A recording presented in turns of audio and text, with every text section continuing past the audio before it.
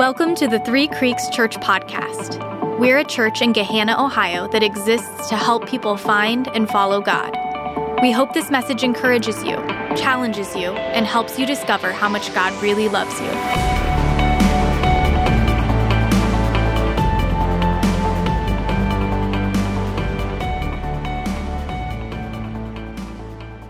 Good morning, Three Creeks. My name is Joel, and I get to be the pastor here, and welcome back. If you are here for the first time, we just want to say thanks for coming. We're really glad that you carved out some time to be with us this morning, and hope that you leave here in a little while feeling like you were glad that you came. We're in the middle of a series, I guess towards the beginning really, week 3, of a series that we're calling Ephesians, a church that's built on Christ, and we're just taking our time moving through the book of Ephesians, one verse at a time, slowly and surely. We'll make our way through. If you missed week 1 or 2, give me 30 seconds to set the framework for what we're going to talk about today. Paul, who was a missionary about 2,000 years ago, spent the first half of his life telling people not to follow Jesus, and spent the second half of his life telling people to follow Jesus. And he traveled all over the world for 30 or 40 years, planting churches in different cities. And one of the places that he was a part of a church plant, a church that was starting, was in a city called Ephesus. And the book of Ephesians is really not so much a book, but rather it's a letter. And it's a letter that Paul wrote a couple years after he left Ephesus. Paul was the pastor at this church for a couple years. It was near and dear to his heart. And a couple years later, when he was in prison, actually, he wrote a letter back to the church in Ephesus to tell them how he was feeling about their friendship and their church. And so here we are. We're going to kind of get through the end of chapter 1 today, the last 11 verses or so, verses 15 through 23. And if you'll remember what I've shared the last 2 weeks, it's that this church was a young church, just a couple years old. And they were in an important city. And they were meeting in a school, actually. And they were facing a lot of social and cultural pressure to conform and be like everybody else. And they needed to mature spiritually. And all 5 of those attributes are true about us. We are a young church, and we are in an important city, and we are facing social pressure, and we are meeting in a school. And we do need to grow up a little bit, both individually as individual Christians, but also as a church collectively. That's why it's the perfect time for us to go through Ephesians. So turn in your Bibles, if you got them, to Ephesians chapter 1.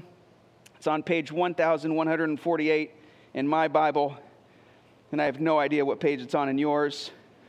And speaking of Bibles, if you don't have one, I know there's some people in here that don't have one. We've got a stack of them. We bought them for you, and they're on a table out there. So on your way out today, grab one. That's our gift to you, and you can bring it back next week and have one in your hands. And today we'll put the verses on the screen in case you don't have it. Verses 3 through 14, Paul launches an avalanche of praise for God. That's the first half of the first chapter of this letter that he wrote. And then what you're going to see today, verses 15 through 23, Paul shifts from praise to prayer. This whole thing we're going to talk about today is Paul telling the Ephesians what he's praying for. And to begin, let me just ask you a question. And this isn't meant to be indicting or accusatory. I'm genuinely curious, and I think that you will find it helpful to answer this before we make it further into this passage. Here's the question. If I was able to read a transcript of your prayers over the last 30 days, what would I read the most about? If I was able to read everything that you have said to God out loud, in your head, just any communication between you and God, if I was able to read that, what would be the common themes? What would be the recurring requests or words or ideas? What have you gone to God for the most about recently? Other than asking Him to bless your food and give you a good day, what else has come up that's been on your heart? I try to do this every night. I don't do it every night, but I try to be home around 7 o'clock when my kids go to bed, and I try to just check in with each of them before they go to bed. And when I check in with them, I like to pray with them. And I'm just going to be honest, there are times where I think, man, I should pray, but I'm not really sure what to pray right now. I kind of just want him to go to sleep. You know what I'm saying? And I catch myself just, sometimes I've got a lot to pray for. There's something on my mind or something going on in their lives, and it's easy. But sometimes it just doesn't come as easy, and I'm kind of grasping for, okay, Lord, thanks for this day. Thank you for Cooper. Sweet dreams, I guess, would be nice. In Jesus' name, amen. And I shut the door and say, don't you dare come out of there. You know what I'm saying? And so I'd kind of rush through it, and I'm not sure exactly what to pray. Sometimes it's easy, but sometimes it's not. And Paul here, in Ephesians 1, he tells these Christians what he's praying for over and over. He says, I keep praying the same things over and over for you. And if you'll notice as we go through this, he doesn't ask for material blessings like good health or a better job. He doesn't ask for relational blessings like a good marriage or children. And those aren't bad to pray for, but this is a prayer for deep spiritual blessings in knowing God. It's a prayer for deep spiritual blessings in knowing God. And it's one of those prayers, as we read it, I think you're gonna understand what I'm saying. It's one of those prayers that you don't want to have to follow. You know what I'm saying? You ever been in a prayer circle where someone's like, yeah, I'll open, and someone's like, and I'll close, and then, anybody else that wants to pray between these two, they can go ahead and pray too. So you're sitting there, you're just standing there, you're like, I might give it a shot this time, and then somebody else prays, and they start saying words you don't understand. They start quoting theologians. They're so wrapped up in it emotionally that they begin crying, and other people begin crying, and you're like, yeah, I'm going to sit this one out. I don't know if I'm going to pray in this circle. That's like a praying juggernaut there. That's the kind of prayer that Paul prays here. It's theologically dense. It's packed to the gills with truth about God. And so what I want to do today, here's my plan. I want to comb through it slowly, and then I'm going to go back through and simplify it for people like me, maybe like you, and I want to give it to us as a church, as a prayer that we can pray. When we go in to tuck our kids in at night, we can pray this simple prayer. When we think about our church, we can pray this prayer. When you want to pray with your spouse, maybe that's something that you've never done before. You don't even know where to start. I'll tell you where to start. You can pray this simple prayer that Paul gives it to us in extensive theological form. And I want to try to break it down so that it can be something that you and I can take away and pray today for whatever we feel like praying about.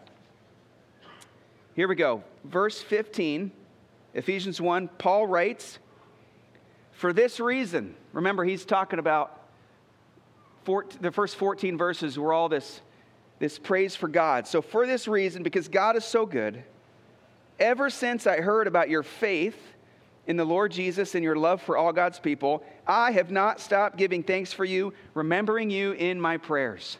So Paul recaps it and goes, listen, because of how great God is, I've been praying for you for the last couple years. I've not forgotten about you. In this church, if you notice it, this church makes Paul thankful. There's other churches that kind of piss Paul off, like the Galatians and the Corinthians. Like they get a letter from Paul, they're like, I don't know if I want to read this today, because he's frustrated with some of these other ones. But the Ephesians, Paul's thankful.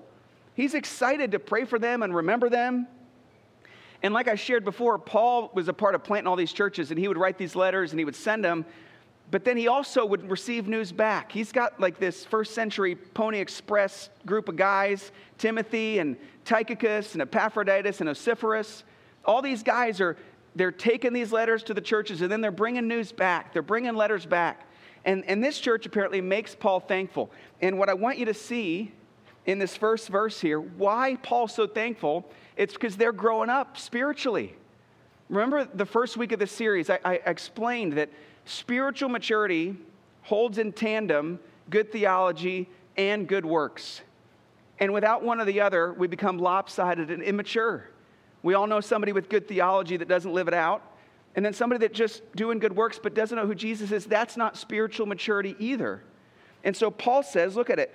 Your faith in the Lord Jesus and your love for all God's people. Your good theology is growing. Your love, your good works, your love for the people is growing. And so for that reason, Paul says, I'm thankful. I haven't forgotten about you. You're believing in God's promises. You're loving God's people. And I've been thinking about you. And then Paul goes into detail about what he's been praying for. In verse 17, this is the whole prayer. I keep asking that the God of our Lord Jesus Christ, the glorious Father, may give you the spirit of wisdom and revelation. Look what it says, so that you may know him better. I pray that the eyes of your heart may be enlightened, that you would open the eyes of our hearts in order that you may know the hope to which he has called you, the riches of his glorious inheritance in his holy people, and his incomparably great power for us who believe. In this prayer, I see 3 distinct, strong requests. And if you took some time to read through it, I think you'd come up with the same 3. What I want to do is go through each one of them just for a couple minutes and highlight these 3 requests that Paul has. And I propose that we as a church would hear them, that we would write them down if you're writing things down, that you would memorize them and meditate on them and use this as the prayer that you can pray yourself.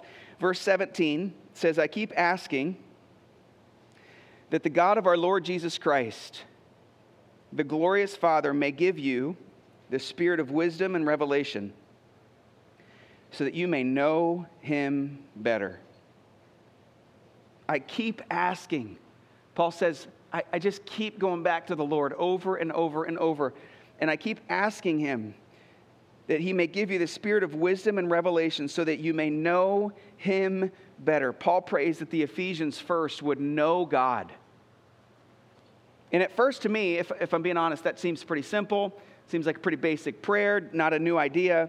But going back to that transcript I was asking you about, the transcript of your prayers for the last 30 days, how many times would I have read that you just wanted to know God better? And there's a reason that Paul prays this first, and the reason that Paul wants them to know God, it's that a deep knowledge of God and his character is what is going to allow us to stay in the game and put our faith in God for the rest of our lives. The mind, friends, the mind matters, and theology matters, and understanding the Bible matters. The Bible, in many ways, is a call to think, because the Christian faith is not based on a feeling, it's based on facts. Jesus is who he says he is. This is who Jesus is. This is what Jesus did. This is where Jesus is now. This is what Jesus has provided. So don't let anybody tell you that a trip into Christianity is a trip into some mindless feeling existence. The fact that there are some mindless Christians out there is another topic. But the Bible is a call to think and to put your hope in fact, not feeling. Feelings come and go, but the truth about Jesus has never changed and will never change. And knowing God, you guys, knowing God is what is going to allow us to stay in the game and stay strong in our faith until the end of our lives. And the opposite is true, that if we don't know God and if we don't know his character, then we will be so likely to wander if a discouraging set of circumstances is in front of us. If a popular new idea comes our way, if the social pressure to conform becomes too heavy, if we don't know God and we don't know who he is, then it's likely that we might change our minds about how we're feeling. And so the Christian faith and being a Christian is not based on whether you feel close or you don't feel close to God. It's about knowing the truth that God is always there, whether you feel it or not, and he's real and he's good and he's kind and he is working things out for the people that love him. And so Paul prays that they would know him and that they would know who God is and what he's like. J.I. Packer puts it this way. He says, this is how important it is to know the character of God. He says, we are cruel to ourselves if we try and live in this world without knowing God who made it and runs it. He says the world becomes a strange and mad and painful place, and life in it a disappointing and unpleasant business for those who do not know God. Disregard the study of God, and you sentence yourself to stumble and blunder through life blindfolded with no sense of direction and no understanding of what surrounds you. And so Paul prays that the Ephesians, these young Christians, that they would know God, because Paul has an idea of what's coming. Remember, he's in jail when he writes this. He says, if you don't know God and believe in Him with all your heart, it's going to be really hard to stand up underneath what's coming. And at Three Creeks, I think we'd be wise to take note and say, a deep knowledge of God is going to be crucial to our ability to stay in the game and to live this thing all the way out. That's the first one. Here's the second one in verse 18. He says, I pray that the eyes of your heart, we just sang about it, may be enlightened in order that you may know the hope to which He has called you, the riches of His glorious inheritance in His holy people. So the word heart here, when it's used in the Bible, it's not talking about the organ that pumps blood through your limbs. It's talking about the core of your being. And so Paul prays here that the eyes of our heart would be open and enlightened. This is going to be a spiritual gift from God for this to happen. And Paul, he knows a little bit about being enlightened. He knows a little bit about sight. Because there was a time in his life, the turning point for him was when he was driving down the road, heading to Damascus to go and stop the movement of Jesus. And God meets him in a miraculous way, and he's blind because of that. And a couple days later, a Christian brother comes by and prays for Saul, and it's as those scales fall off of his eyes. It's the verses that we put up before I came up here. So Paul knows a little bit about the miraculous gift of sight, spiritual sight. That's what Paul's praying for. And what does he want them to see? He wants them to be able to see the hope to which He has called you. Paul prays that they would feel hope. When you and I use the word hope, we're usually talking about something that we would really like to happen. We hope the Bengals win. We hope that it snows a lot, or it doesn't snow at all. I don't know where you're at on that, but we hope one way or the other. We hope that the price of eggs will go down. We hope that our kids will take long naps this afternoon. But that's not for sure. It's uncertain. They might stay up all afternoon and scream and cry, and we'll get no rest on this wonderful Sabbath. The point is, there are things that we really don't control, and there are things that we would like to happen, but it's not certain at all. When the Bible talks about hope, especially in the New Testament, this is the definition. Hope is an assurance of a reality not yet experienced. It's something that is certain. It's something that is coming. It's not something that they kind of wish for. Man, if we cross our fingers and pray enough, it might happen. It's something that they're sure is going to happen. And what God is determined to give you, what He's brought you into, and what He's preparing for you is settled forever. And Paul wants the Ephesians to know that their future doesn't hang in the balance based on how good they do. That heaven isn't maybe they've got a chance. It's a certain reality for them. Paul wants them to know that because he knows that if we live with this hope in mind, with this certain hope in mind, that it really would change the way that we live our lives as we're getting there. If we fix our mind on this hope, on this certain hope, it would allow us in 2023 to overcome sin and temptation. If we remember, if God gives us the spiritual sight to see the certain hope that He has called us to. It helps us see today what is going to be important forever. As an example, if I see the value of God and His kingdom, will I need as much stuff as I naturally think that I need? The answer is no. I have all that I need. I've got a certain hope coming, and that's what I'm living for.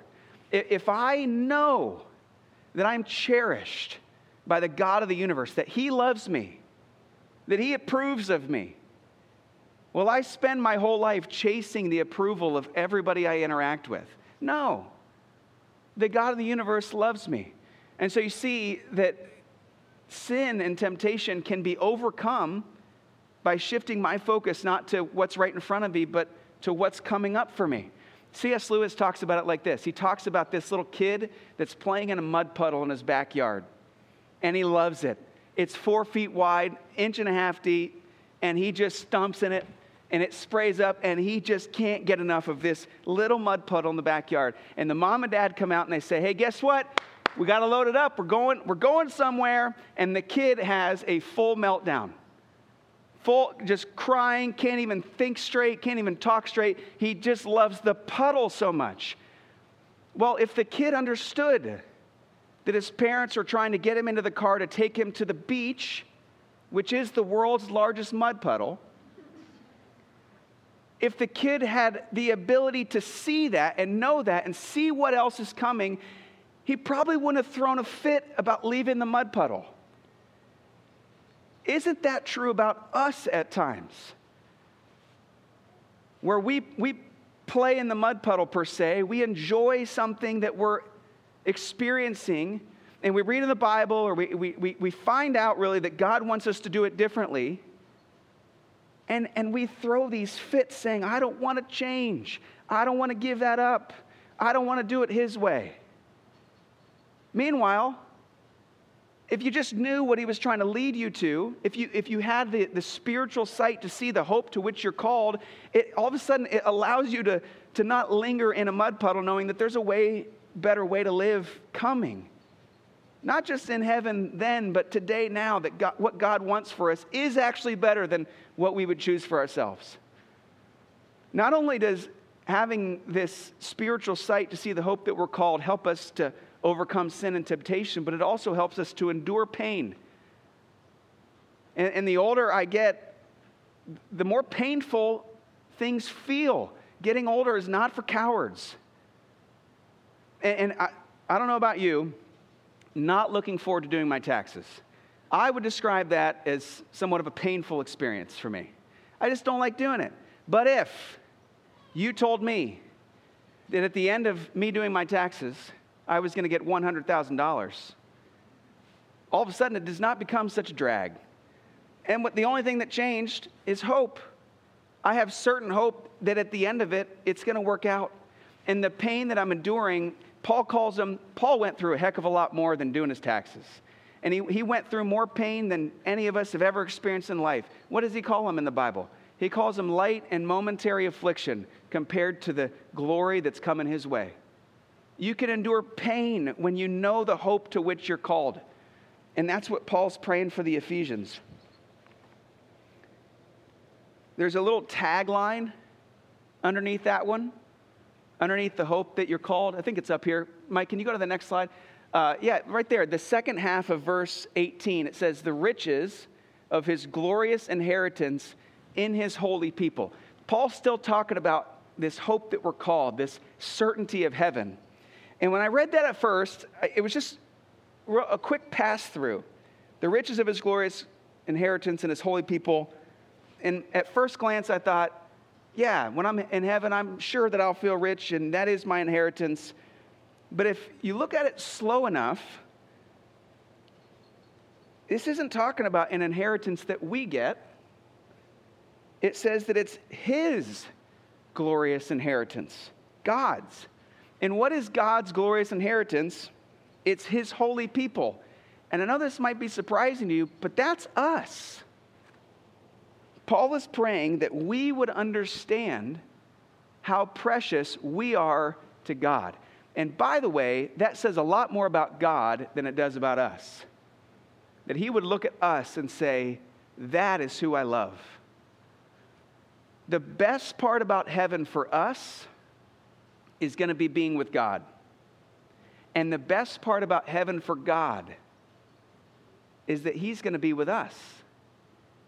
And that says a lot more about God than it does about us. Remember that God's plan in sending Jesus Christ to the world to die for our sins was to get us. And I talk to a lot of Christians, they almost hope that they sneak in the back door of heaven and they aren't noticed. And I got news that's not the entrance that God wants for you to have there.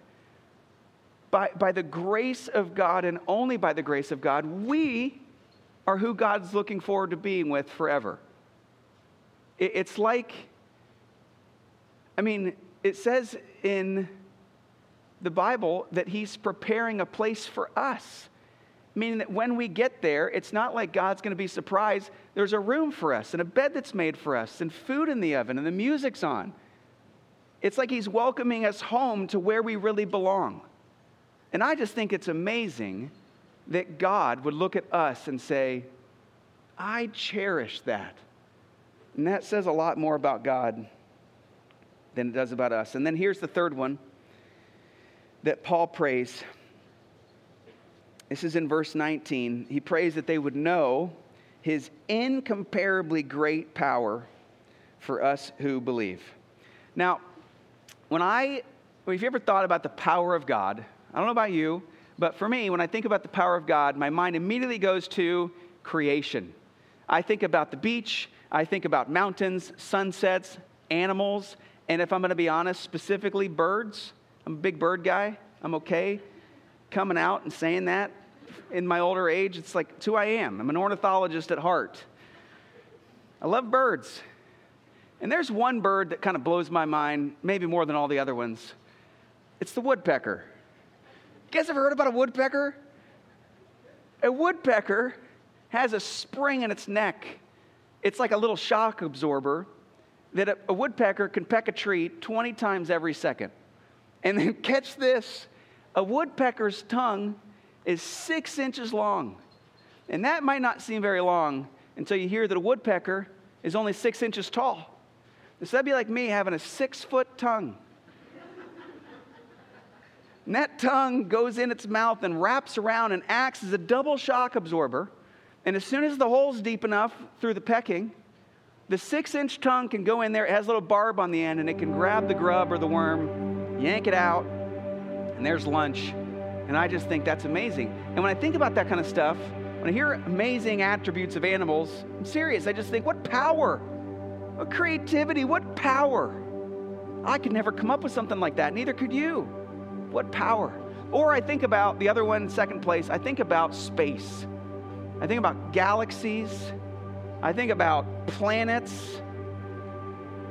If you and I got in a spaceship on the same day that Jesus went to heaven, 32 AD. We took off and we drove 80 miles an hour. Since then, we would not be to the edge of our solar system. And there are billions of galaxies out there in addition to ours. I just think, what power? But what's interesting to me is that isn't the comparison that Paul makes. When he wants to describe this power, look where he goes. In verse 20, it says, that power is the same as the mighty strength he exerted when he raised Christ from the dead and seated him at his right hand in the heavenly realms. Far above all rule and authority, power and dominion, and every name that is invoked, not only in the present age, but also in the one to come. And God placed all things under his feet, Jesus' feet, and appointed Jesus to be head over everything for the church, which is his body, the fullness of him who fills everything in every way.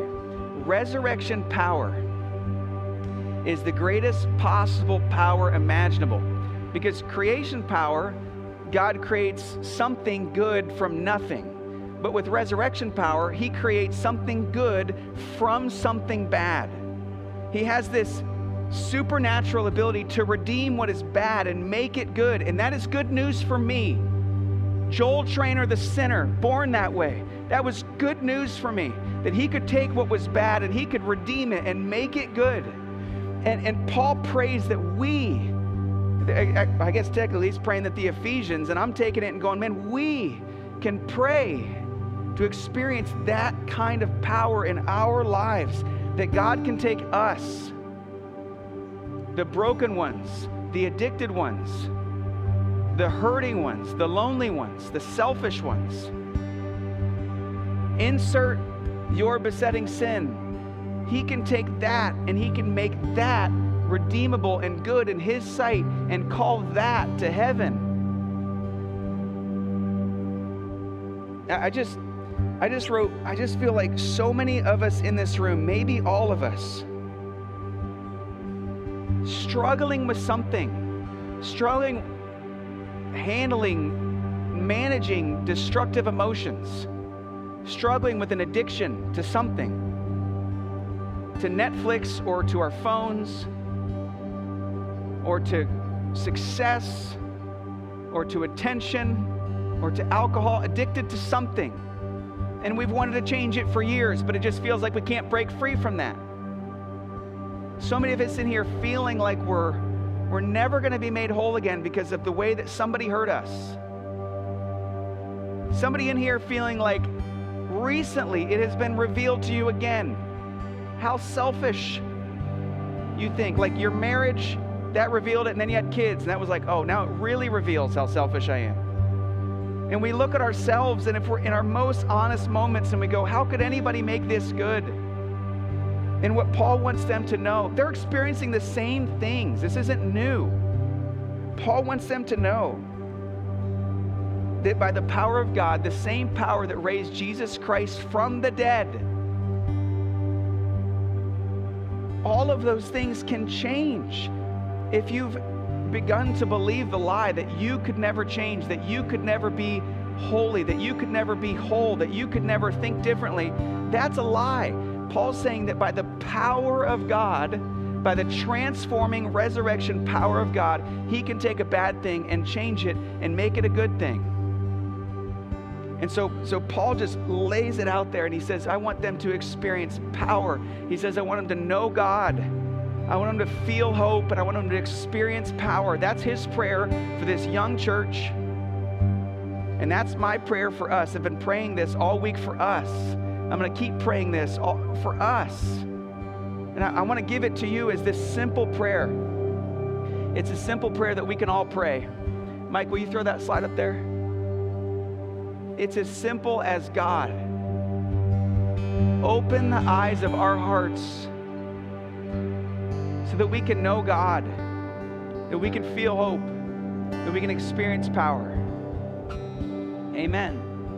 And if you ever find yourself in a situation where you just don't know what to pray, that is a simple prayer that we can all pray. And if you've been in church for 50 years or you've been in church for 50 minutes, that's a prayer that we can all pray.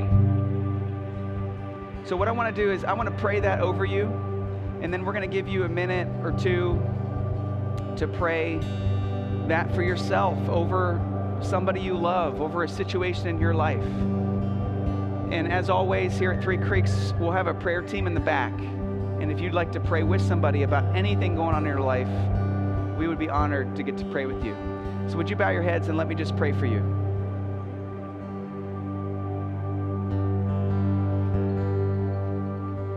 God, open the eyes of our hearts. We want to know you.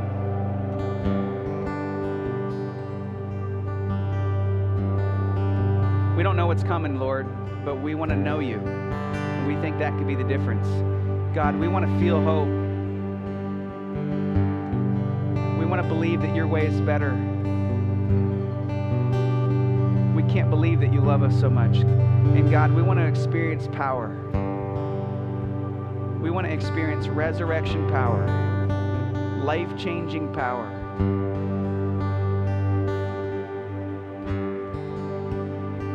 In Jesus' name, amen. Take a minute and pray that for yourself, and then we'll sing together.